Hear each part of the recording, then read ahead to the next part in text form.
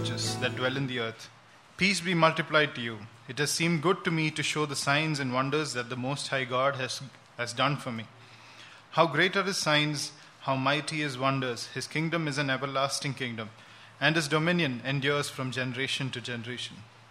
I, Nebuchadnezzar, was at ease in my house and prospering in my palace. I saw a dream that made me afraid. As I lay in bed, the fancies and the visions of my head alarmed me. So I made a decree that all the wise men of Babylon should be brought before me, that they might make known to me the interpretation of the dream. Then the magicians, the enchanters, the Chaldeans, and the astrologers came in, and I told them the dream, but they could not make known to me its interpretation. At last Daniel came in before me, he who was named Belteshazzar, after the name of my God, and in whom is the spirit of the holy gods. And I told him the dream, saying, O Belteshazzar, chief of the magicians, because I know that the spirit of the holy gods is in you, and that no mystery is too difficult for you, tell me the visions of my dream that I saw and their interpretation. The visions of my head as I lay in bed were these. I saw, and behold, a tree in the midst of the earth, and its height was great. The tree grew and became strong, and its top reached to the heaven, and it was visible to the end of the whole earth. Its leaves were beautiful, and its fruit abundant, and in it was food for all. The beasts of the field found shade under it, and the birds of the heavens lived in its branches, and all flesh was fed from it. I saw in the visions of my head, as I lay in bed, and behold, a watcher, a holy one, came down from heaven. He proclaimed aloud and said thus, Chop down the tree and lop off its branches, strip off its leaves and scatter its fruit. Let the beasts flee from under it, and the birds from its branches. But leave the stump of its roots in the earth, bound with a band of iron and bronze, amid the tender grass of the field. Let him be wet with the dew of heaven. Let his portion be with the beasts in the grass of the earth. Let his mind be changed from a man's, and let a beast's mind be given to him, and let 7 periods of time pass over him. This sentence is by the decree of the watchers, the decision by the word of the holy ones, to the end that the living may know that the Most High rules the kingdom of men, and gives it to whom he will, and sets over it to the lowliest of men. This dream I, King Nebuchadnezzar, saw, and you, O Belteshazzar, tell me the interpretation, because all the wise men of my kingdom are not able to make known to me the interpretation. But you are able, for the spirit of the holy gods is in you. Then Daniel, whose name was Belteshazzar, was dismayed for a while, and his thoughts alarmed him. The king answered and said, Belteshazzar, let not the dream or the interpretation alarm you. Belteshazzar answered and said, My lord, may the dream be for those who hate you, and its interpretation for your enemies. The tree you saw, which grew and became strong, so that its top reached to the heavens, and was visible to the end of the whole earth, whose leaves are beautiful, and its fruit abundant, and which food for all, under which beasts of the field found shade, and in whose branches the birds of the heavens lived. It is you, O king, you have grown and become strong. Your greatness has grown and reaches to heaven, and your dominion to the ends of the earth. And because the king saw a watcher, a holy one, coming down from heaven and saying, Chop down the tree and destroy it, but leave the stump of its roots in the earth, bound with a band of iron and bronze, in the tender grass of the field, and let him be wet with the dew of the heaven, and let his portion be with the beasts of the field, till 7 periods of time pass over him. This is interpretation, O king. It is a decree of the Most High, which has come upon my lord, the king, that you shall be driven from among men, and your dwelling shall be with the beasts of the field. You shall be made to eat grass like an ox, and you shall be wet with the dew of heaven, and 7 periods of time shall pass over you, till you know that the Most High rules the kingdom of men, and gives it to whom he will. And as it was commanded to leave the stump of the roots of the tree, your kingdom shall be confirmed for you, from the time that you know that heaven rules. Therefore, O king, let my counsel be acceptable to you. Break off your sins by practicing righteousness, and your iniquities by showing mercy to the oppressed, that there may be perhaps a lengthening of your prosperity. All this came upon King Nebuchadnezzar. At the end of 12 months, he was walking on the roof of his royal palace of Babylon, and the king answered and said, Is not this great Babylon, which I have built by my mighty power, as a royal residence, and for the glory of my majesty? While the words were still in the king's mouth, there fell a voice from heaven, O King Nebuchadnezzar, to you it is spoken, the kingdom has departed from you, and you shall be driven from among men, and your dwelling shall be with the beasts of the field, and you shall be made to eat grass like an ox, and 7 periods of time shall pass over to you, until you know that the Most High rules the kingdom of men and gives it to whom he will.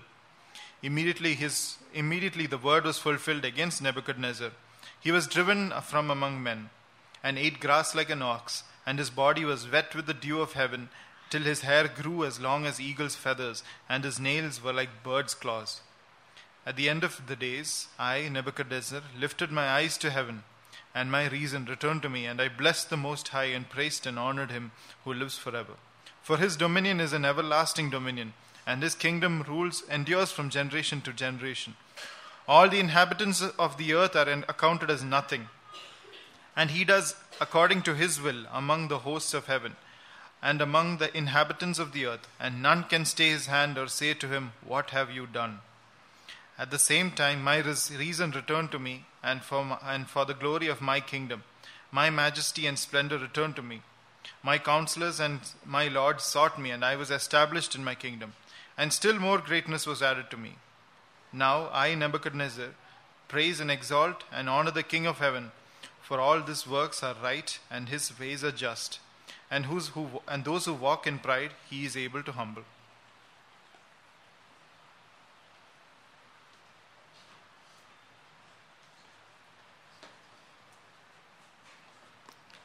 Thank you, Starlet. I know that was long, but thank you for the effort.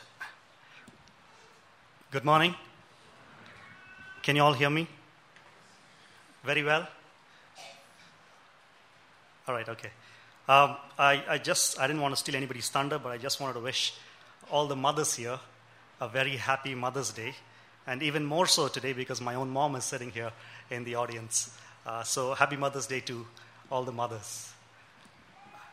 We will continue our study in the book of Daniel, and today we are in chapter 4, as was clear from the reading. It's a long chapter, but I will not read the entire passage again. I don't think it's necessary. I'm sure all of you have followed through the reading of the text, but I think I'll just read some scattered verses that are necessary for the interpretation and to follow the text and to follow the story.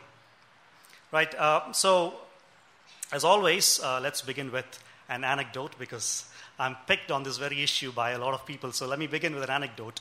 But I want you all to take this message as seriously as you can, as from the Lord, as I do to my own heart. So the story is told of a woman who was a janitor, who used to clean toilets and all of that, and so she walked into a church. And the pastor preached a very convicting message that day. He preached the gospel with all his heart, and he gave an invitation. And when the invitation was given, this woman was one of the first few to come to the front. And she says she invited the Lord Jesus Christ into her heart. She trusted in the Lord Jesus Christ. And so after the service was done, she waited to speak to the pastor. And she said, Well, Pastor, I'd really want to be part of your church. And the church consisted of very rich people who were great donors to the church. So the pastor was very little worried about it. What will the members think, the other members of the church? Because, she's a janitor, she stinks a little bit, and her nails are, unclipped, and there is dirt in her nails and all of that. What will the other members think? They might start leaving because she's a member of the church. And so he wanted to spiritualize the whole thing, and he said, Why don't you go and pray about it and come back to me next week? And so the woman goes and prays about it, and she comes back the next week with even greater conviction and says to the pastor, Pastor, I prayed about it, and the Lord told me very clearly that I should be a member of your church. And the pastor didn't know, he didn't have any way out of there. And so he says, I'll give you some more time. Why don't you go and pray about it again? And she disappears, and she doesn't come to church the next week. A month later, the pastor's out in town in a restaurant, and as he was eating, he sees the woman standing outside. And just to make sure that she doesn't think he is neglecting her, he walks up to her and he says, I didn't see you in church after those 2 weeks that you came and spoke to me. What happened? Did you speak to the Lord about it? She said, yes, I certainly spoke to the Lord about it, and the Lord spoke to me and gave me an answer to my question. And the pastor was startled. Oh, really? What did the Lord say? And the woman said, don't bother about getting into the church and becoming a member of it, because Jesus said, even I've been trying to get and become a member of the church. They've never let me in.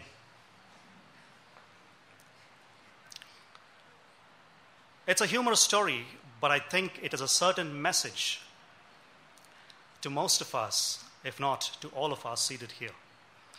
Perhaps God has been trying to speak to us. Perhaps God has been trying to speak to you personally, or to me personally. But your life and my life is so thick that we don't have an ear to listen to him.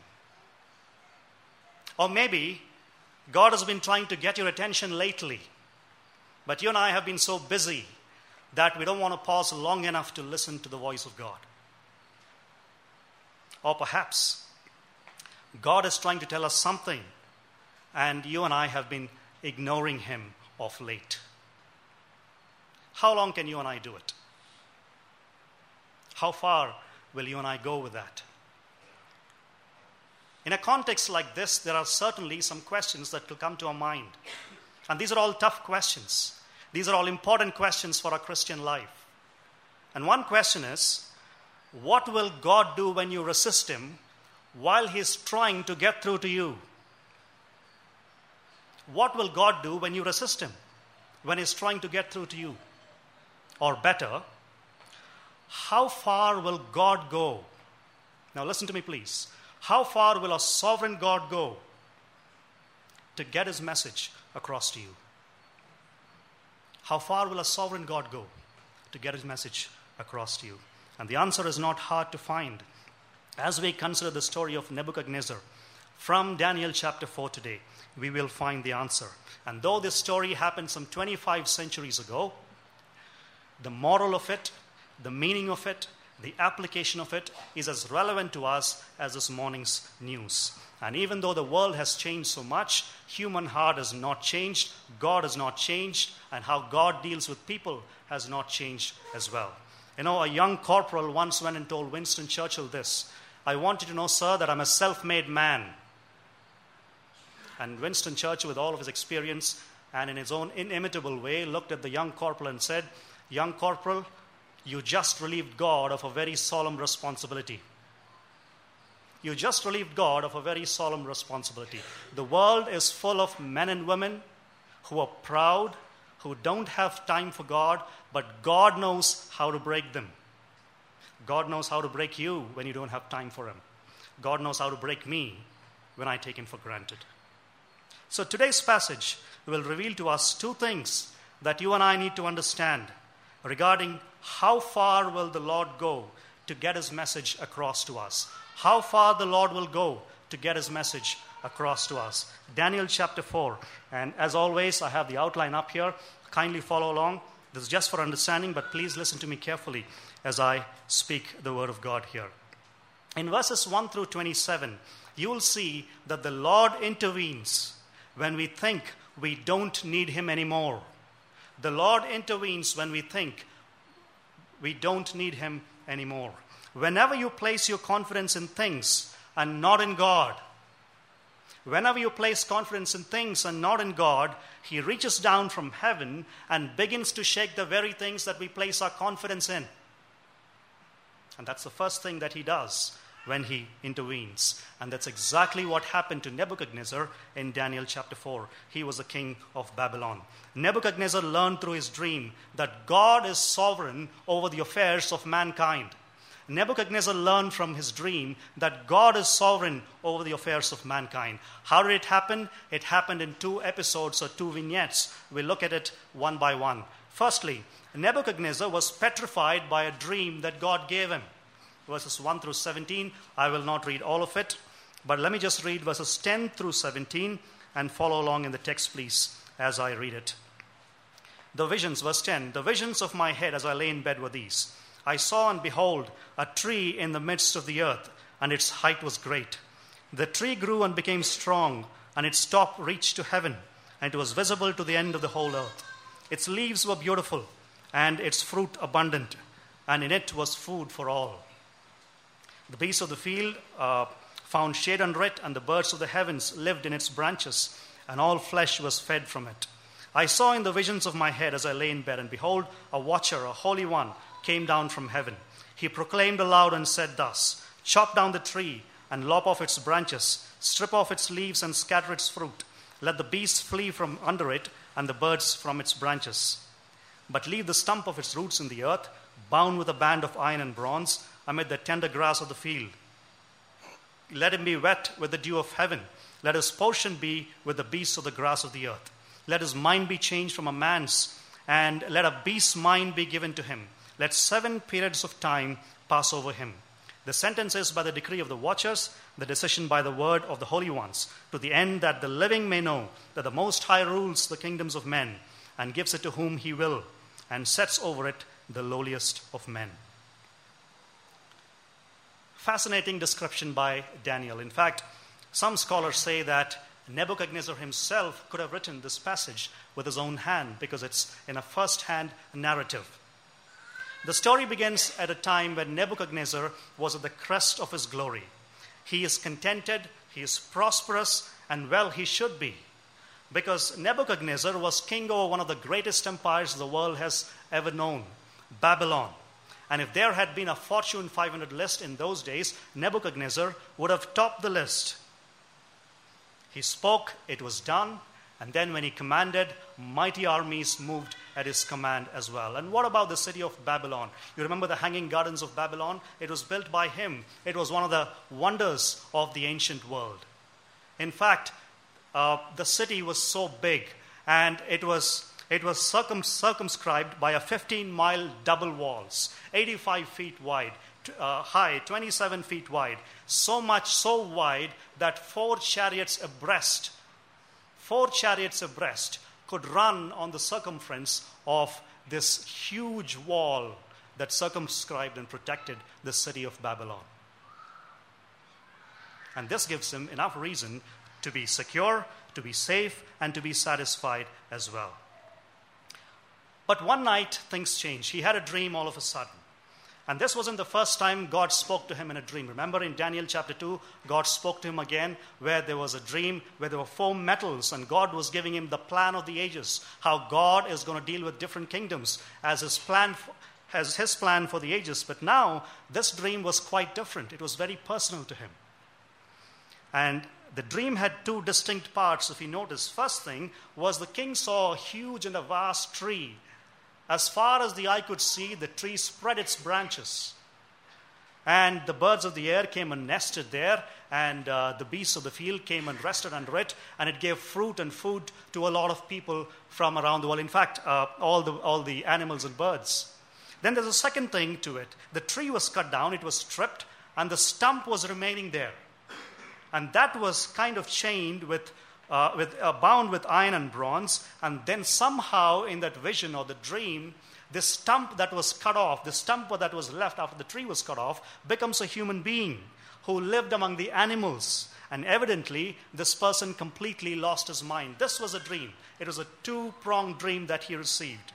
And now this king Nebuchadnezzar, being the intelligent, smart man that he is, he recognizes intuitively that this was a very important message. And he had to get the meaning of the message. But nobody in the kingdom, as usual, nobody in the kingdom, his soothsayers and his wise men, nobody could interpret it for him. And so he calls Daniel, because he believed that Daniel possessed the spirit of the holy gods. Daniel possessed the spirit of the holy gods. It's a pagan way of saying that somehow he is possessed by the Holy Spirit.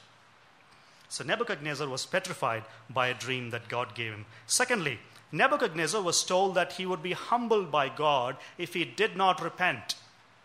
Nebuchadnezzar was told by God that he would be humbled by God if he did not repent. Verses 18 through 27, I'll just read 4 verses here, verses 24 through 27. This is the interpretation, O king, says Daniel. It is a decree of the Most High, which has come upon my lord the king, that you shall be driven from among men, and your dwelling will be with the beasts of the field. You shall be made to eat grass like an ox, and you shall be wet with the dew of heaven. And 7 periods of time shall pass over you, till you know that the Most High rules the kingdoms of men and gives it to whom he will. And as it was commanded to leave the stump of the roots of the tree, your kingdom shall be confirmed for you from the time that you know that heaven rules. Therefore, O king, let my counsel be acceptable to you. Break off your sins by practicing righteousness, and your iniquities by showing mercy to the oppressed, that there may perhaps be a lengthening of your prosperity. The king describes the entire dream to Daniel and concluded by appealing to Daniel that he needs Daniel to interpret the dream for him, because none of his wise men, none of his soothsayers could interpret the dream for him. But this dream seems quite apparent, quite lucid and clear. Why didn't the soothsayers interpret it for the king? Maybe God hid the meaning from them.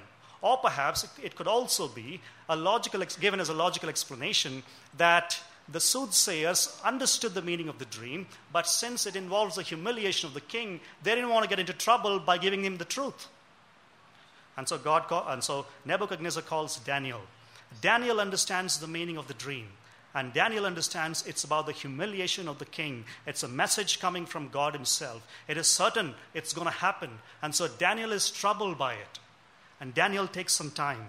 Understanding the uneasiness of Daniel, he says, don't worry about any kind of a punishment. Go ahead and give me what the interpretation is. Now, this tells me that these two men, the king and the prime minister, had great trust in each other, had a great respect for each other. If you remember in Daniel chapter 2, it was Daniel who gave the dream and interpreted the dream as well for the king. And from then to here, it is about 25 to 30 years. You're talking about a span of 25 to 30 years. And I wondered when I was studying this passage, what were these so-called wise men doing for all these 30 years? Nothing. They couldn't interpret the dream then. They're unable to interpret the dream now as well. But God was with Daniel. It was Daniel who interpreted the dream. But Daniel starts to interpret the dream by repeating the facts of the dream. He tells him the entire dream again if you read the passage. The reason why he gives him the entirety of the dream is to assure the king that he knows what he's talking about. He knows what he's talking about. And therefore, the interpretation that Daniel is going to give is right and accurate as well. And here is the interpretation of king, is what Daniel says. You, king, you're mighty now. But there's going to come a day when God is going to humble you. God is going to put you out to pasture. You'll become raving mad. And you will go and live among the wild animals. You'll eat the grass of the field. And you will behave like an animal. And all this is going to happen. And notice the word until. All this is going to happen until you realize that you're not the ruler of the heavens and the earth. You are not the ruler of the whole earth. It is God who rules the heavens and the earth. It is He who is seated on high. It is He who needs to get all the glory and not you.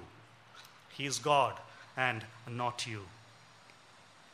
And then he begs and pleads with the king with a bold exhortation. He says, I plead with you, king, you can avert this by repenting of your sin, by practicing righteousness, by not being an oppressive king. You could do that. Now there is a principle that I want to leave with you here, and it is a biblical principle that you find in this text and you find throughout the Bible. Any judgment, even when pronounced by God himself, can be averted if you really repent of your sin. Any judgment can be averted if you really repent of your sin. That's exactly what happened in the case of Jonah as well. Jonah wanted to go and preach 40 days and you're going to be destroyed. Hallelujah. That's exactly what he wanted to preach. But then the Ninevites repented in sackcloth and ashes, and God relented from sending his wrath and calamity upon that city. Any judgment can be averted if you truly repent before God and understand that he deserves the glory and not you. Nebuchadnezzar was told that he would be humbled by God if he did not repent. And I want to make this application as personal as possible to me and to the entire church. Are you attempting to live without God? Are we as a church attempting to live without God? Maybe not. Are we as individuals attempting to live without God? Maybe true of some of us. And I hope it's not the case with all of us. Because God is entirely righteous, he will not stand idle when he finds his children sinning forever. Because God is entirely righteous, he will not stand by idly when he finds his children sinning forever. Sooner or later, he will intervene. And how does the intervention come? To borrow the image from the king's dream, it will always begin by shaking your tree. It will always begin by shaking your tree. You know, Malcolm Muggeridge, a great British journalist, he shared his story about his interaction with Svetlana Stalin, who was the daughter of Joseph Stalin. Joseph Stalin, as you know, killed a lot of people, his own people, in fact. And Joseph Stalin, he had such hatred for God. He was an atheist, and he just lambasted the Christian faith. In fact, he went to a seminary and dropped out and came and proclaimed to the whole world that there was no God and all of that, and he lived that way. And so BBC was filming a cover story on her father. Check. And so they were interviewing Malcolm Muggeridge and Svetlana Stalin. And Svetlana Stalin made this comment. She said, "I watched my dad right next to his bedside as he lay dying on his bed. And he was in raving stupefactions and all of that. He had hallucinations. But all of a sudden, he did something that really startled me. He mustered up all his strength, just sat up halfway as much as he could, clenched his fist to heaven with anger, and then dropped his head back on the pillow, and then he was gone." Such hatred for God. Such hatred for God, even in the last moment of his life. Attempting to live without God. Now, you and I may not go to that kind of an extent. But let me ask you a few questions as I honestly ask myself these few questions. This is just to check if we are really trying to attempt to live without God. How are you spending your time? How am I spending my time? How are you spending your money, which is really God's money? What are your goals for your career? What are your goals for your kids?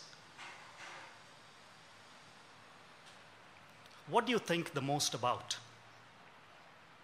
As you sit idly, or you're traveling in a plane or on a train, what do you think about? In fact, what do you think most about? Who are your heroes or models? Who are your friends, in fact? How do you spend your leisure time? If the answers to all these questions, my friends, if my answers to all these questions are not undergirded by God, if they are not undergirded by God, then you and I, albeit very subtly, are attempting to live without God. Albeit very subtly, are attempting to live without God. And whenever we think we can live without God, hear me please, He reaches down from heaven and He intervenes in your life and mine, and He shakes the tree to begin with. He shakes the tree to begin with. Where is your confidence in today? And where is my confidence in? Is it in something other than God? Or is it in somebody other than God? Could that be the explanation for the health problems that some of us suffer? And I want to be very careful in this. But could that be the explanation for the health problems that some of us suffer? Is that one reason why we have difficulty in our marriages? Or we have troubled children? What about legal problems? What about the trouble that we have with our friends? What about the breakup of cherished relationships and dreams that turn to dust? What about personal failure? Are not all these things allowed by God as a way of shaking our tree in order to get our undivided attention? In order to get our undivided attention. C.S. Lewis once said this: pain insists upon being attended to. Pain insists upon being attended to.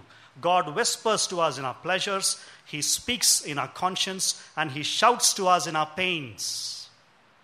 God shouts to us in our pains, and He calls pain God's megaphone to rouse a deaf world. Pain is God's megaphone to rouse a deaf world. It is his way of saying, it's time for you right now to pay attention to me and not anything else. As I look at this chapter, my dear friends, as I look at this chapter, I find great hope and abundant grace as well, to me and to each one of us seated here. I find great hope in this chapter, and abundant grace as well. There is hope for all of God's children, because God will not allow us to live in sin forever. He will not allow us. He will certainly intervene sooner or later.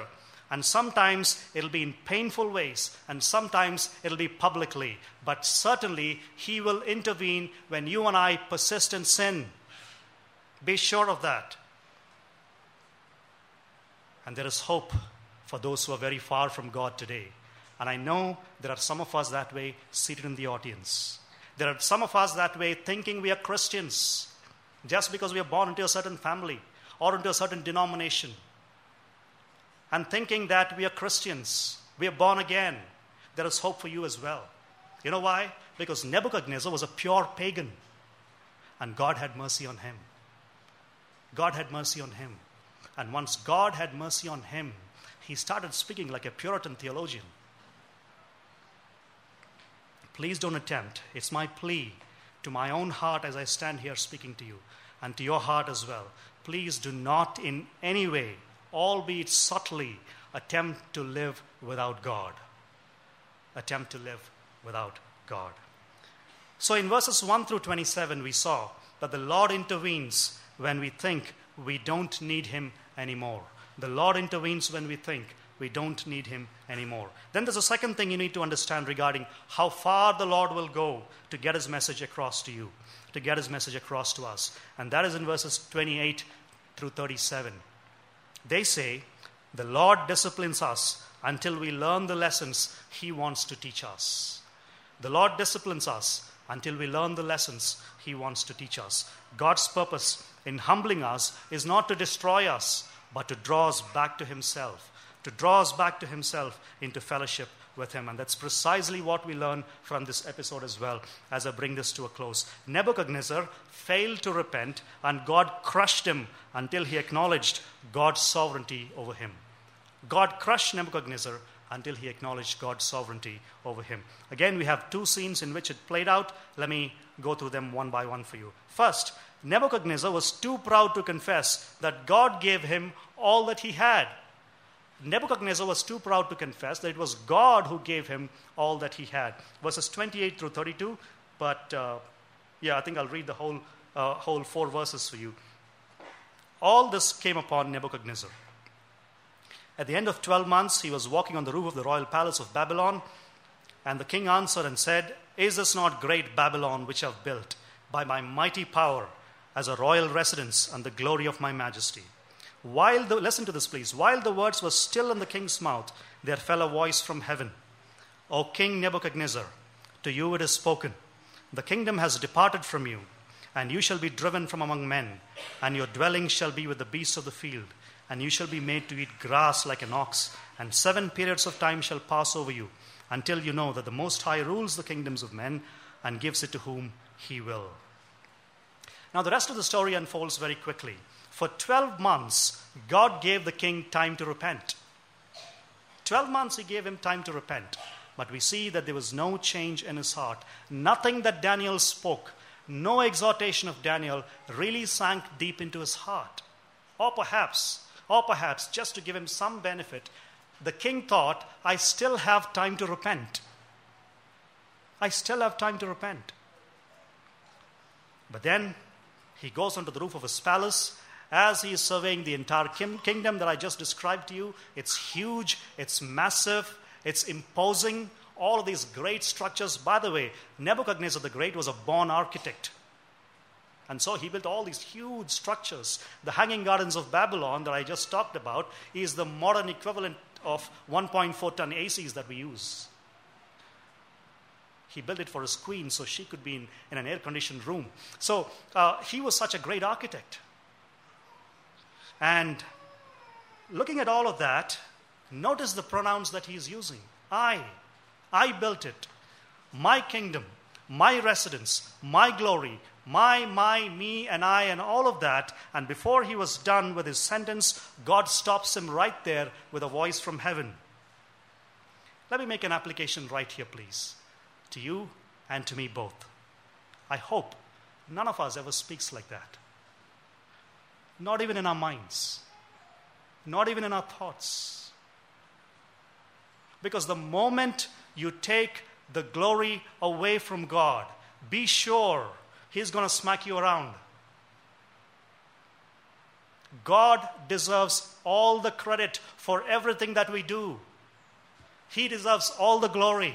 He deserves all the honor. And when I was writing this down, I was thoroughly shaken, in fact.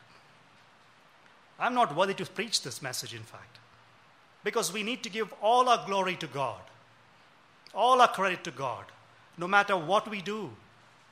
In all that we do, in fact.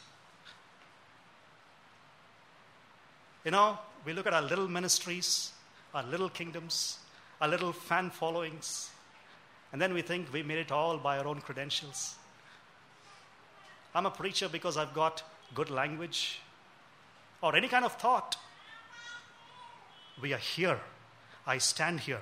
You sit there because God has given us the grace, and He deserves all the credit, He deserves all the glory, and He deserves all the honor. The moment you take it away from God, it doesn't take much time for Him to smack you around, and let's be careful about that. Let's be careful about that. Nebuchadnezzar was too proud to confess that God gave him all that he had. Secondly, Nebuchadnezzar was disciplined by God until he honored and glorified him. Verses 32 through to 37. I'll just read 2 verses for you, and then we'll move on quickly. Verse 34. At the end of the days, I, Nebuchadnezzar, lifted up my eyes to heaven, and my reason returned to me. And I blessed the Most High, and I praised and honored him who lives forever. For his dominion is an everlasting dominion, and his kingdom endures for generations to generations. All the inhabitants of the earth are accounted as nothing, and he does according to his will among the host of heaven and among the inhabitants of the earth. And none can stay his hand. Look at this, please, the last sentence. None can stay his hand or say to him, what have you done? The sovereignty of God. None can stay his hand or say to him, what have you done? So the voice comes down from heaven and announces judgment, and just as swiftly as Nebuchadnezzar was surveying his palace and the entire kingdom, as swiftly he loses his mind. And one moment he's standing there in all glory as the king of Babylon. Another moment he's tearing and ripping apart his clothes. He is stark, he is raving mad, he's naked, and he's running in the main thoroughfare of Babylon. Everybody is watching him. And worse than that, the text says, in fact, some of the Hebrew scholars who read this text, they say that he had a nervous breakdown, a kind of a nervous breakdown. He went totally insane, lost all connection with reality. And some say that he was afflicted with something called boanthropy, which means you think you're an ox or a bull, and you start behaving like an ox or a bull, and so you go out into the grass and start eating grass. It's hard to imagine a more severe punishment from God. I think this is more severe than death. Why? Because everybody is going to watch you go through that period of insanity. And that's for 7 years. You still are the king, but you can't talk. You can't make decisions. You are raving mad. You're behaving like a bull. You're an animal, in fact. And the whole kingdom is watching you. The whole kingdom is watching you. He acted like a beast of the field. My question is, as I looked at the text, I asked this question. Why would God do such a thing? Why would God do such a thing? The answer is not hard to find. Because pride is a form of spiritual insanity. Pride is a form of spiritual insanity. It is claiming credit for ourselves that belongs to God alone. And what happened to Nebuchadnezzar is a kind of a parable for all of us living here in the 21st century. When a man tries to become like God, he becomes like the beasts of the field. When a man tries to be like God, he becomes like the beasts of the field. But that's not the end of the story. We have hope in the story. 7 years later, 3 things happened is what the text says. Number 1, he looked up. Number 2, he spoke up. Number 3, he woke up. And number 3, he spoke up. He looked up, says the text. He looked up to the God of heaven. He looked up to the heavens, and he realized that it is not him who is God, it is God who is seated on the throne. And then he woke up, his sanity was restored, and then he spoke up. He praised the Most High. And we know that he was truly changed, he was truly converted by what he spoke after he came back to his senses. This once pagan king now is openly declaring the praises of the Most High God. He's truly gotten this message, and the message is this. It is the same message to all of us. God can do anything he wants to do. God can do anything he wants to do, and no one can stand him. No one can stand him. Earthly rulers, be it our Prime Minister Narendra Modi or President Trump in the US, earthly rulers rule by God's permission, and they only have a certain span of time as God allows them to stay there. That's the sovereignty of God. And now Nebuchadnezzar understands that, and that's why he's proclaiming it now to the whole world. And then he makes a statement. Everything that he does is good. Look at the text here. Everything that he does is right. Everything that he does is right. I think true biblical faith begins right here at this statement. Everything that God does is right. Anything that may happen in your life or my life, everything that is done by God is right. And before this experience, I'm pretty sure if you'd asked Nebuchadnezzar, what is your greatest moment in life? He would have talked about some kind of a building that he had built, or some kind of a mighty war that he had fought and won, and all the booty that he had got from war. But now, after this episode, you come and ask Nebuchadnezzar, what is your greatest moment in life? He's going to come and answer you the question. I was raving mad, driven by God, and now I know who to give glory to. I came back to my senses. I know the right theology now.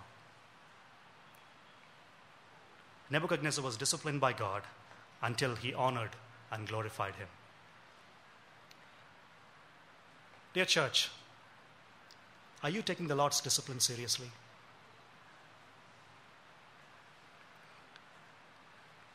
I'm sure even as you sit here and listen to me, many of you, I'm pretty sure, many of you are feeling as if God is shaking your tree. And you want to know how long it lasts. Many theologians give different answers to this question. How long does God's discipline last? Can I give you a brilliant answer that nobody else gave? The answer is, I don't know.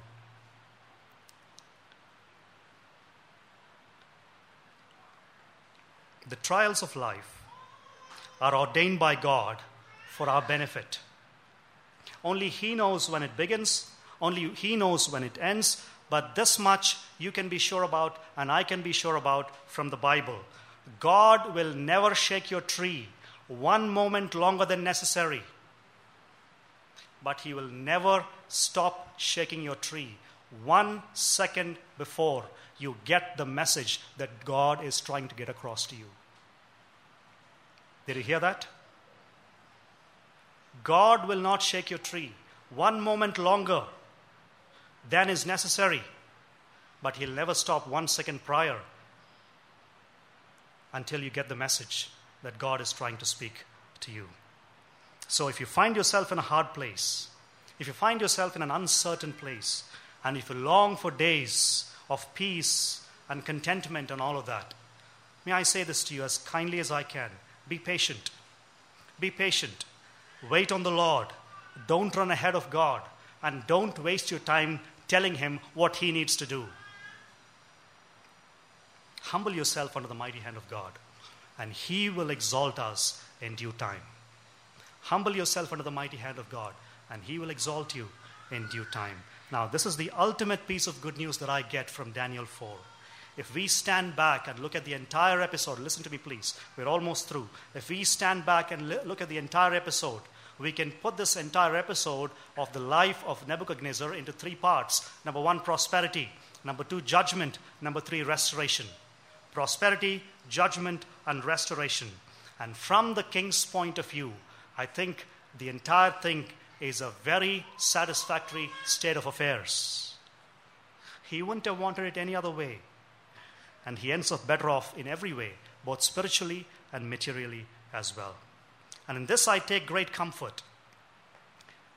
And I think you should take great comfort in this as well. Though God should for a season afflict us with many trials, his purpose is not to destroy us, but to purge us from our sin, that we might be brought into a close fellowship with him. And in that sense, Nebuchadnezzar's insanity was a mercy from God as well. Even his insanity was a mercy from God, because it made him a better person who was connected to God. Hebrews 12:7 says, I think some of you may have it in memory. It says, God is treating you as sons when you endure discipline. For what son is there whose father does not discipline him? For what son is there whose father does not discipline him? All of us have earthly fathers. And some of us have grown up, and still they try to discipline us sometimes. Right? But the fact of the matter is we have been disciplined by our earthly fathers. How much more? How much more our Heavenly Father? But I also want all of us to recognize this one as well. We don't discipline somebody else's child.